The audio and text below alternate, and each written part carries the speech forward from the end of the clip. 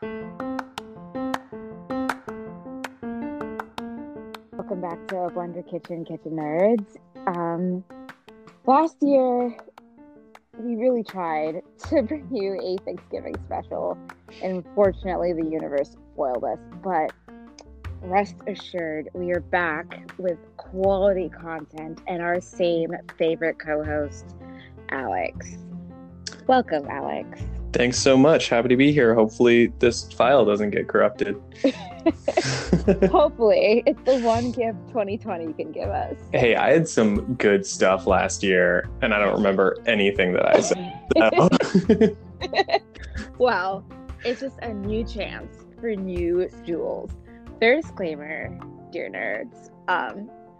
Your girl had a delicious glass of wine with some amazing pizza, so this might be the most laissez-faire episode yet. But isn't that how Thanksgiving should be? I mean, like, it's exactly how it should be. The beautiful thing about Thanksgiving is it's just comfort food. It's simple meals. It's a great place to learn how to cook. So yes, Thanksgiving should be laissez-faire. And this year, most of our recipes have been like very customizable, like do what you have with what you can, when you will. So like it's very fitting that Thanksgiving should follow that same trend. Before we can talk turkey, we have to talk poultry. Poultry is any domesticated bird that's kept for meat, eggs, and feathers. This didn't mention bones, but like in today's hipster culture, we use bones for so many things. I'm going to go ahead and include bones. The modern English word poultry comes from the Old English word poultry, which comes from the Old French word poutine, which, buckle down, it's like we're going way back. Poutine comes from the old French word poultier, meaning poultry dealer, which comes from the Middle English word poulet, or pullet, undefined, which comes from the Old French word poulet, which comes from the Latin word polis, meaning young fowl, young chicken, young animal. Fowl, which is a much easier word to follow, comes from Old English Vogel, from German Vogel, which literally just means bird, from Danish Fugel. Chickens are the oldest popular domesticated fowl. They were domesticated between 7,000 years before present and 10,000 years before present in northeastern China. However, these chickens were not cultivated for eating, but for fighting, mostly. After chickens came ducks at 6,000 years before present in Yangshan, China. These were definitely for eating. Geese came 3,000 years before present in Egypt. Guinea fowl, 2,000 years before present in ancient Greece. And finally, turkeys were domesticated 3,000 to 2,000 years before present in South and Central Mexico, as well as the Pueblo peoples of the Colorado Plateau. But those chickens are not like turkeys. Those turkeys are not like one of the popular turkeys that we eat today. It's not the common turkey. Turkey ladies are known as hens, and turkey dudes. That sounds weird to refer to a turkey as a dude. I'm very uncomfortable that I chose to go that way. I like it. Turkey dudes are referred to as toms in the United States or stags in the UK and Ireland. And if I'm not wrong, don't the UK and Ireland refer to pretty much any male animal as a stag? Like it feels like their favorite masculine pronoun. I mean, it's a very proud pronoun. I don't know. I mean, like I know stags as deer, and the stag party in the UK, which is our equivalent of the bachelor party. But yeah, I think it's worthy of a universal term. It makes it sound like very proper and like, I don't know, really good. Sought after cuisine. Terminology, like where does turkey come from? And oh boy, bumbling idiot Christopher Columbus makes an appearance once again. Does he have to? He has to, unfortunately. He's so tied in with basically all of our foods that it's a little wild. So the Aztecs referred to turkeys as huizolotl, which is referred to in Spanish as guajolote, coming from the Latin word gallopavo, meaning literally chicken peacock, which, what a perfect way of describing turkey. They literally look like chicken peacocks. Turkey was confused with a different fowl entirely, the guinea fowl. This is a bird that was imported to Europe from the country of Turkey. It was nicknamed the turkey cock or the turkey chicken. So when Christopher Columbus showed up and saw this bird, he was like, oh, obviously it's that same bird that we had in Turkey, even though it's twice as large and doesn't fly. Yeah, so when it made its way to Europe, it was referred to as the Indian turkey, which, way to double down on just being wildly incorrect. Turkeys were domesticated in the common turkey. We said it was domesticated in South and Central Mexico, specifically Jalisco, Guerrero, and Veracruz in today's Mexico.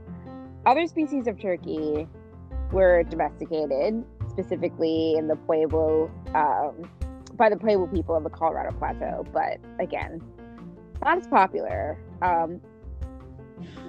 I can't think of any reason why, except for that it wasn't on the West Coast, and therefore did not exist to the colonialists that arrived, and so was not incorporated into modern American cuisine. Speaking of colonialists on the East Coast, I think I said West Coast before. That's incorrect. It's definitely the East Coast. They instituted what were known as days of Thanksgiving. These were ways of giving thanks for good things, ways of atoning for bad things, and were also used as days of fasting.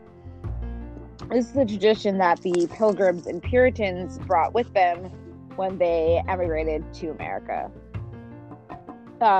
Pilgrims and Puritans we tend to use pretty interchangeably, but they were actually two different religious groups of people, with the Pilgrims being more like social refugees and the Puritans being more religious refugees.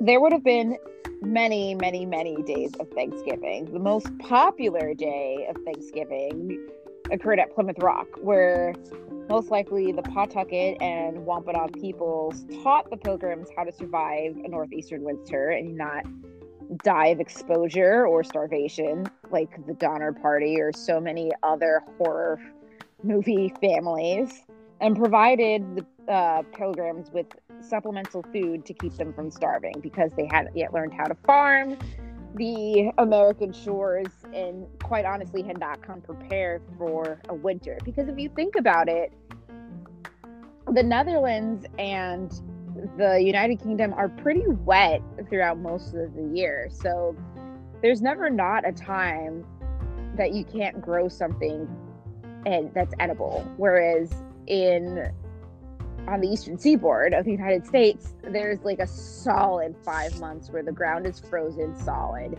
and there's nothing that you can eat that grows out of it. Turkey was probably not served at the most popular day of Thanksgiving because the Pilgrims had no way of cooking a bird that large, and I can't imagine that such a rich protein would have been willingly shared by the Wampanoag peoples. Now, turkeys were not exclusively known only to the Pilgrims, obviously. there were people here before them. They were widely used by the Western and Southwestern Native Americans. They used turkey feathers for religious and ceremonial purposes. And these turkeys were not necessarily farmed or penned, but they were definitely hunted and eaten. It's not clear if there were a Native American tradition for something akin to the Pilgrims' days of Thanksgiving, but given that turkey was so plentiful and the peoples that we do know of on the Eastern Seaboard were very family-oriented, it makes sense that perhaps a large bird to feed several people was hunted and prepared to feed several people, because why would you not? Why would you not? Like, why would you make things harder? I guess is what I'm trying to say. Yeah. I mean, it's also interesting because it's like we have the most wonderful concept, which is almost better than Thanksgiving dinner itself, which is Thanksgiving leftovers. And back in the day, they didn't really do leftovers. Like, I mean, leftovers is such a idea of abundance. And so I know there is such a thing as chicken jerky, but like as far as preserving leftover bird, so though also birds were a lot smaller back then than our wonderful, beautiful GMO turkeys nowadays. So yeah, it's a very interesting. But also, like, refrigeration is an important part of leftovers, and refrigeration didn't really come about until the 20th century, not in any reliable form anyway.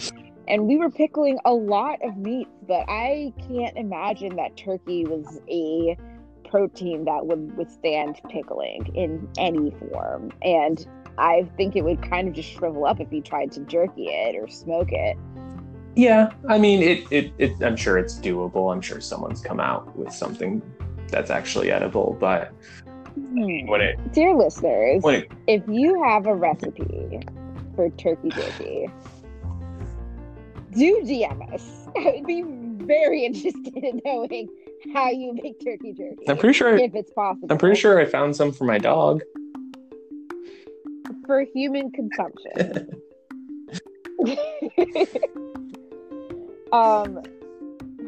That's an interesting thing too. We even feed our pets turkeys.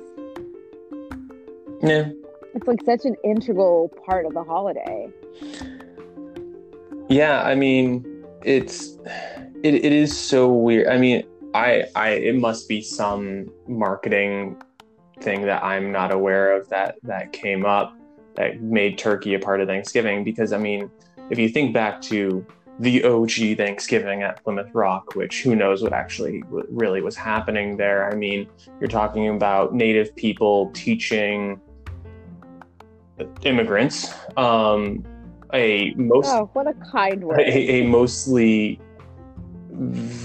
vegan diet, because when it came to, sure, we'll occasionally have venison, we'll occasionally have fowl or poultry.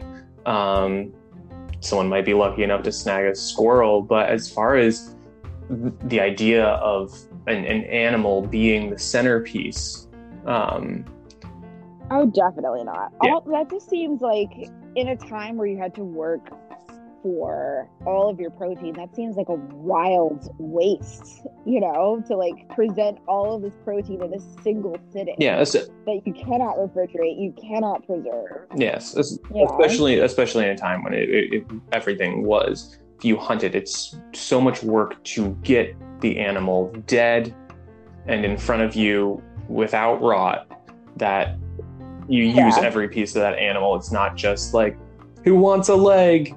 All right, Tom, you get a leg. Like that's not how it works. Some sources do say that there was definitely like some kind of what we would call pudding. Succotash was probably served. Mm-hmm. Pemmican was probably served, and some kind of smoked salmon, because it's easy to roast. But it definitely wasn't the let's sit 20 people down at this table and stuff them silly with food that they may sleep to football games. It was probably definitely, we fasted for a week because we're starving, actually, but we don't want to call it starving. It's much nicer if we just say we're fasting. We didn't die through our first snowstorm.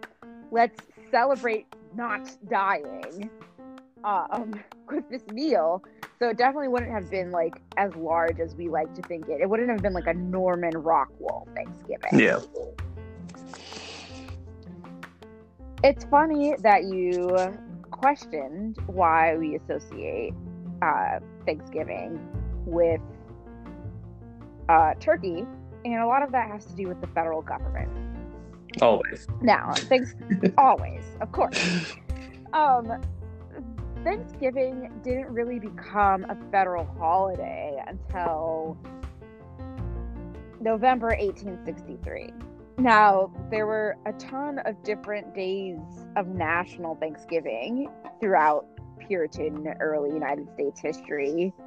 And George Washington declared a day of Thanksgiving when the U.S. officially won independence from Britain, but there wasn't a set date until the Civil War. In November of 1863, Lincoln declared that the final Thursday of every November would be known as Thanksgiving Day. This day was originally known as Evacuation Day, which is the day that the British exited the United States, signaling the end of the Revolutionary War. In 1939, FDR changed it to the second to last Thursday in November. This is mainly for business reasons. Just businesses didn't want to close on the last Thursday. It's not great for bookkeeping.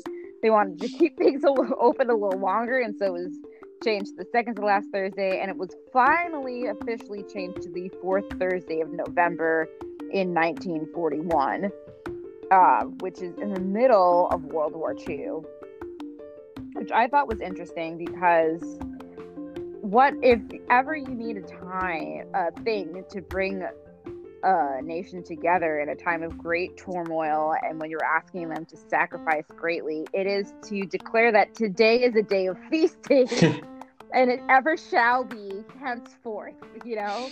Yeah. As we said, early feast of Thanksgiving probably included some type of fowl, not turkey, but turkey gained popularity as more and more people sat down for larger and larger meals because you can feed so many people with it. And as refrigeration became more popularized, it was a lot easier to serve copious amounts of food and not worry about waste, which now we've reached a place where maybe we should worry about more food waste than we do. Yeah, definitely. Turkeys were plentiful and easy to come by. During those original national days of Thanksgiving, when people first started to pick a turkey because they were feeding so many people, it was a great choice because it was one of the few animals that American settlers or immigrants is so much better. It's like a more true description than settlers. Oh, yeah. There are other words, but yeah. Oh, so many, but this is still a family-friendly podcast. Immigrants typically only ate meat that played other duties. Like all of their cows were used for dairy and then eventually for sale or for meat. All of their chickens were used for egg and then eventually for sale or for meat. All of their pork was used exclusively for sale or for meat. Turkey was one of the first luxury.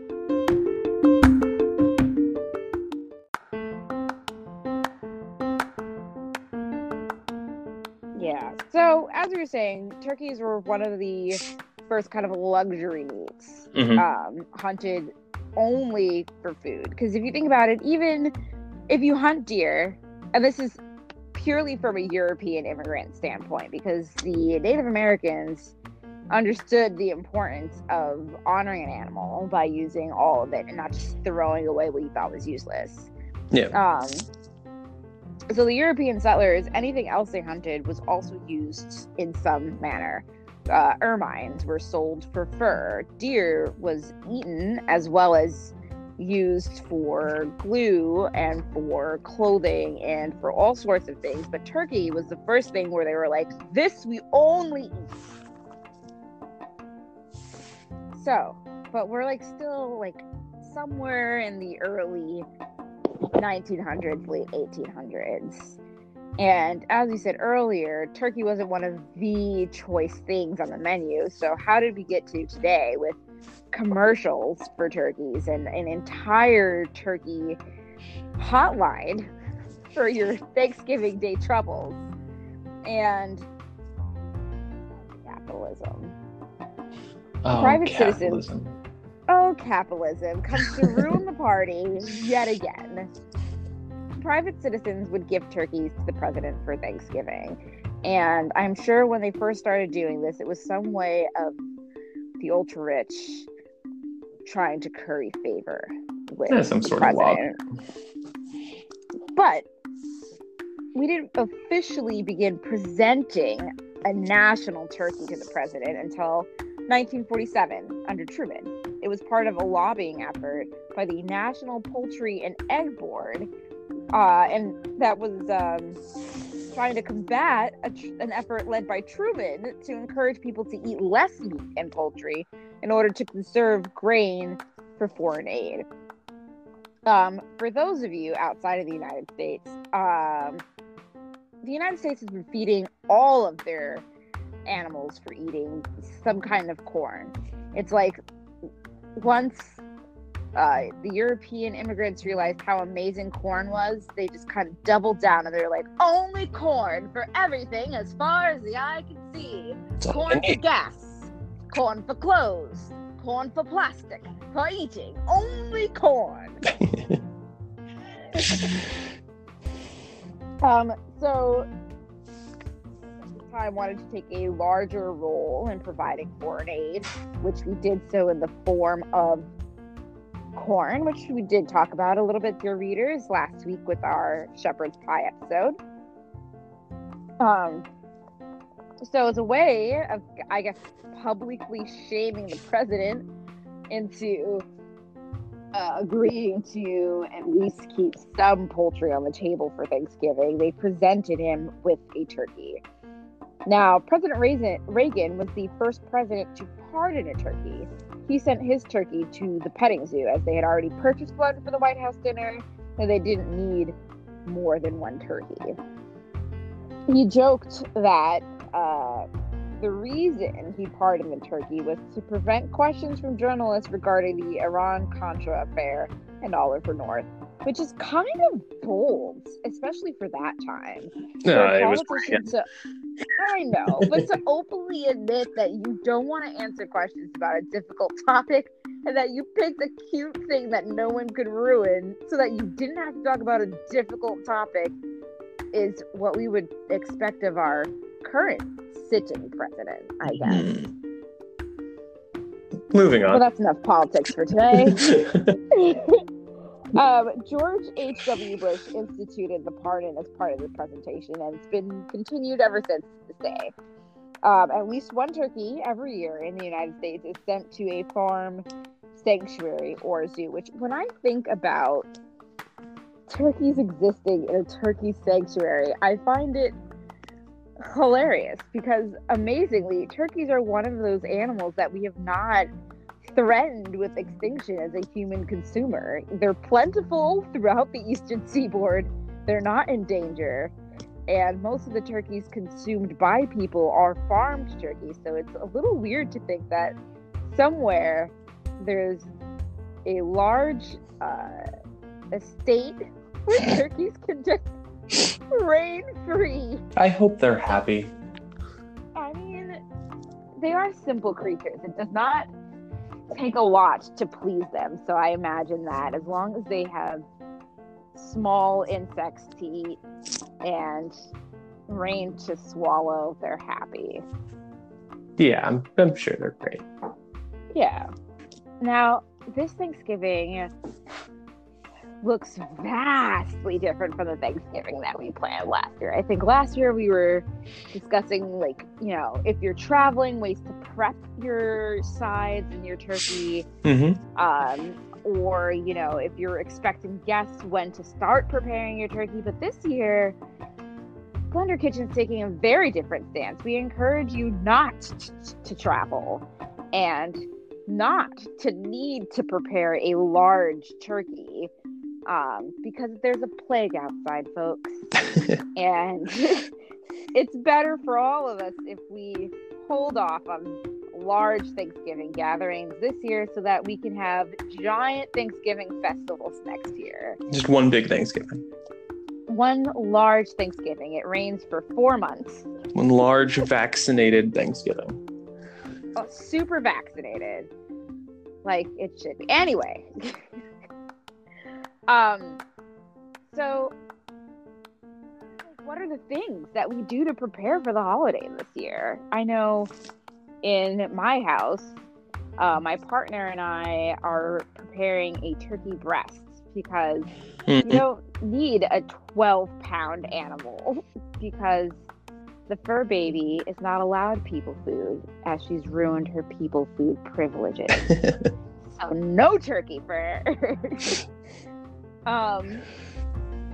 But for those of us who do want more of that traditional feel, that Norman Rockwell dinner, how do we prepare for that? Like, what kinds of things should we put on our menus? Well, I mean, I think you can do everything. You just have to think smaller. I think everything is still fair game.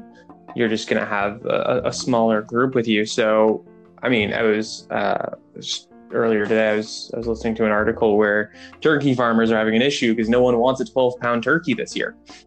No. And so I think the turkey breast is an excellent way to go. It's quite a bit cheaper. And I mean, if you want to cook a whole bird, do it. Just have a plan. We were talking about food waste, and that's only going to last a week in your fridge. Most food scientists would probably tell you 3 days in your fridge. So have a plan. How long? Sorry, go ahead. So just have a plan for it. So when Thanksgiving night, take your favorite bits off, and then cut off the breasts and chop that up. Have that for your Thanksgiving leftovers for your turkey sandwiches. And then I would carve the rest of the meat off the carcass and freeze it into portions. So that as you get a hankering for turkey throughout the winter, as we all quarantine further, you only have to pull out what you need for a meal. And then take those bones and make a stock. And you will just have wonderful turkey stock that you can use in literally any soup for the rest of the winter.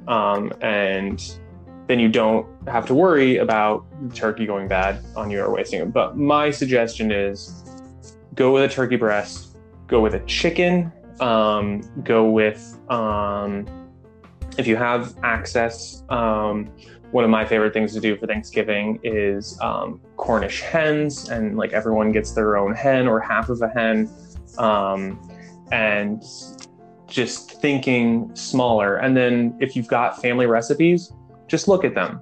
If you're usually serving 10 people, just cut it in half. And you've still got plenty of leftovers, but you're not wasting any food, because I think we will see food waste because everyone's using family recipes and thinking their normal big Thanksgiving, and then come December 10th, it's all kind of gone bad in your fridge.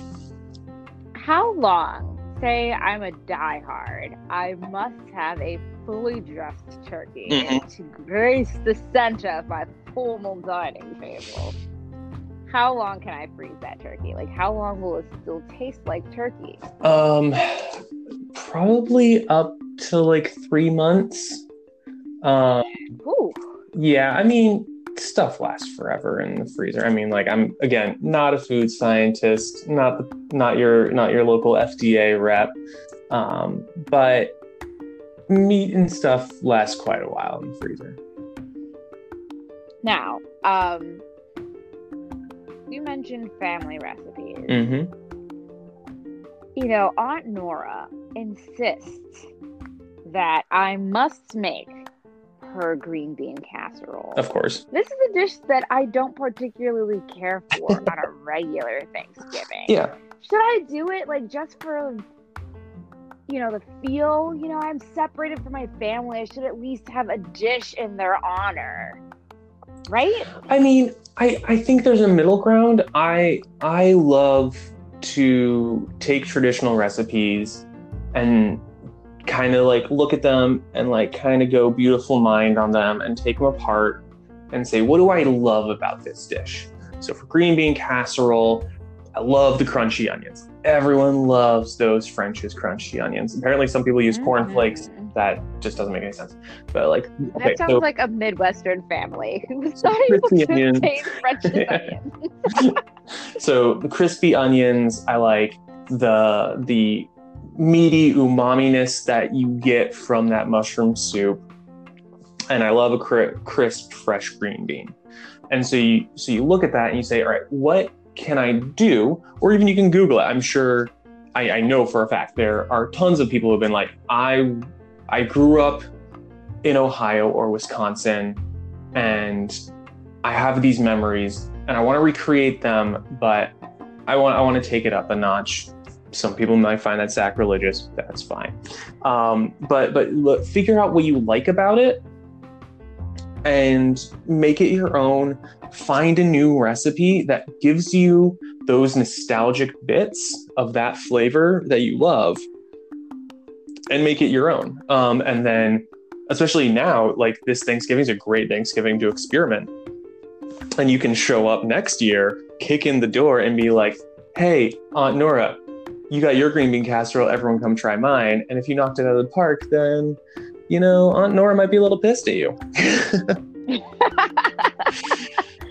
Yes, the key to your first family gathering after a plague is to start drama. I mean, there's always got to be drama.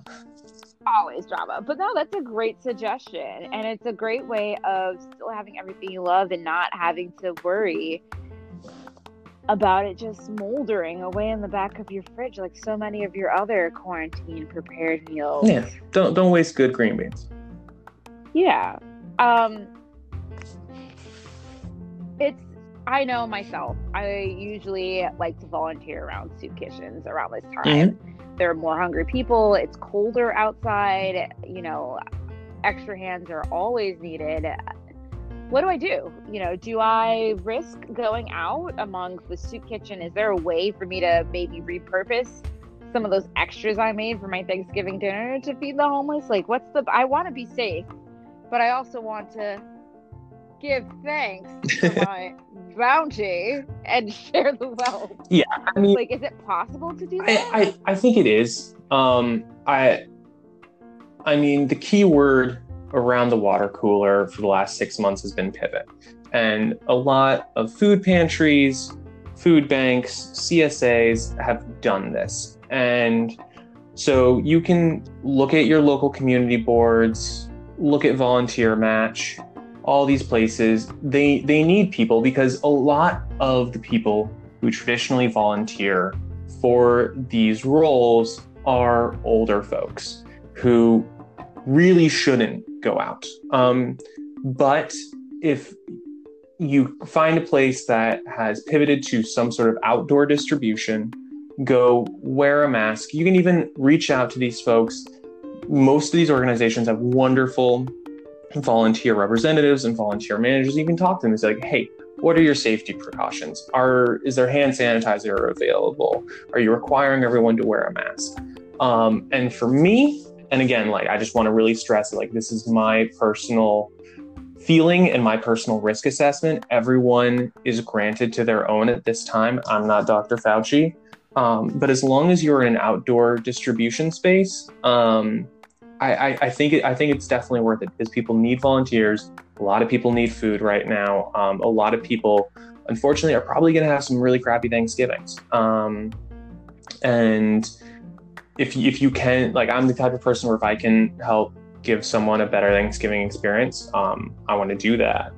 So that's my personal take. I would definitely avoid if someone's like, nope, we're going to cram you in the same like kitchen basement that we do every year, I would avoid that. But I think it's definitely worth looking at volunteer opportunity lists and just do a little investigation. What if I'm not quite at needing to visit a soup kitchen for my Thanksgiving meal, but I've got my unemployment, and dear listeners, I would never give such personal information on the radio. This is a hypothetical. I've got my unemployment and I've got a little bit saved away, and I still want to have a fantastic meal, but I can't afford even the $13 it's going to cost me for, a turkey breast. Like, how can I have a great meal and not feel like I'm relegated to TV dinners and chopped binges? Yeah, I mean, it's thing about pivoting and looking at your menu. Like, you can even put together your dream menu. If it makes you sad, you don't need to, but put together your dream menu and say, what do I really love about this menu? Okay, I need a bird, I need gravy, I need stuffing, I need mashed potatoes, I need a veggie. Like that across the board. Can of cranberry sauce. We'll throw in a can of cranberry sauce, a pie. And pick out what you really love about it. And then just I don't know, it's kind of a privileged phrase, but shop smart. And look, so you don't necessarily need to go for turkey, but there's also chicken. Chicken is great. It's very similar to turkey. I've done chickens plenty of years for Thanksgiving, just because my family wasn't big turkey people, and it was pretty hard to find a turkey less than 10 pounds in Western Pennsylvania when I was growing up. So looking at chicken as an alternative for turkey, looking at everything you can make from scratch. I think people can lean towards pre-made stuff for Thanksgiving because usually they're making a huge meal and they're trying to be a host and take care of guests and all of these things all at the same time.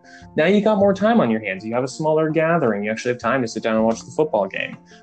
So look at what else you can make from scratch. A jar of gravy or a packet of gravy can cost 2 or 3 times as much as it takes to take butter, flour, and stock and make your own gravy. And again, it's just taking another look at your menu, kind of pulling out what you really love and what you really want, and thinking about just the most cost-effective way of going about it, which might be slightly different than your traditional, but you might find something new and something that you really love doing on your way.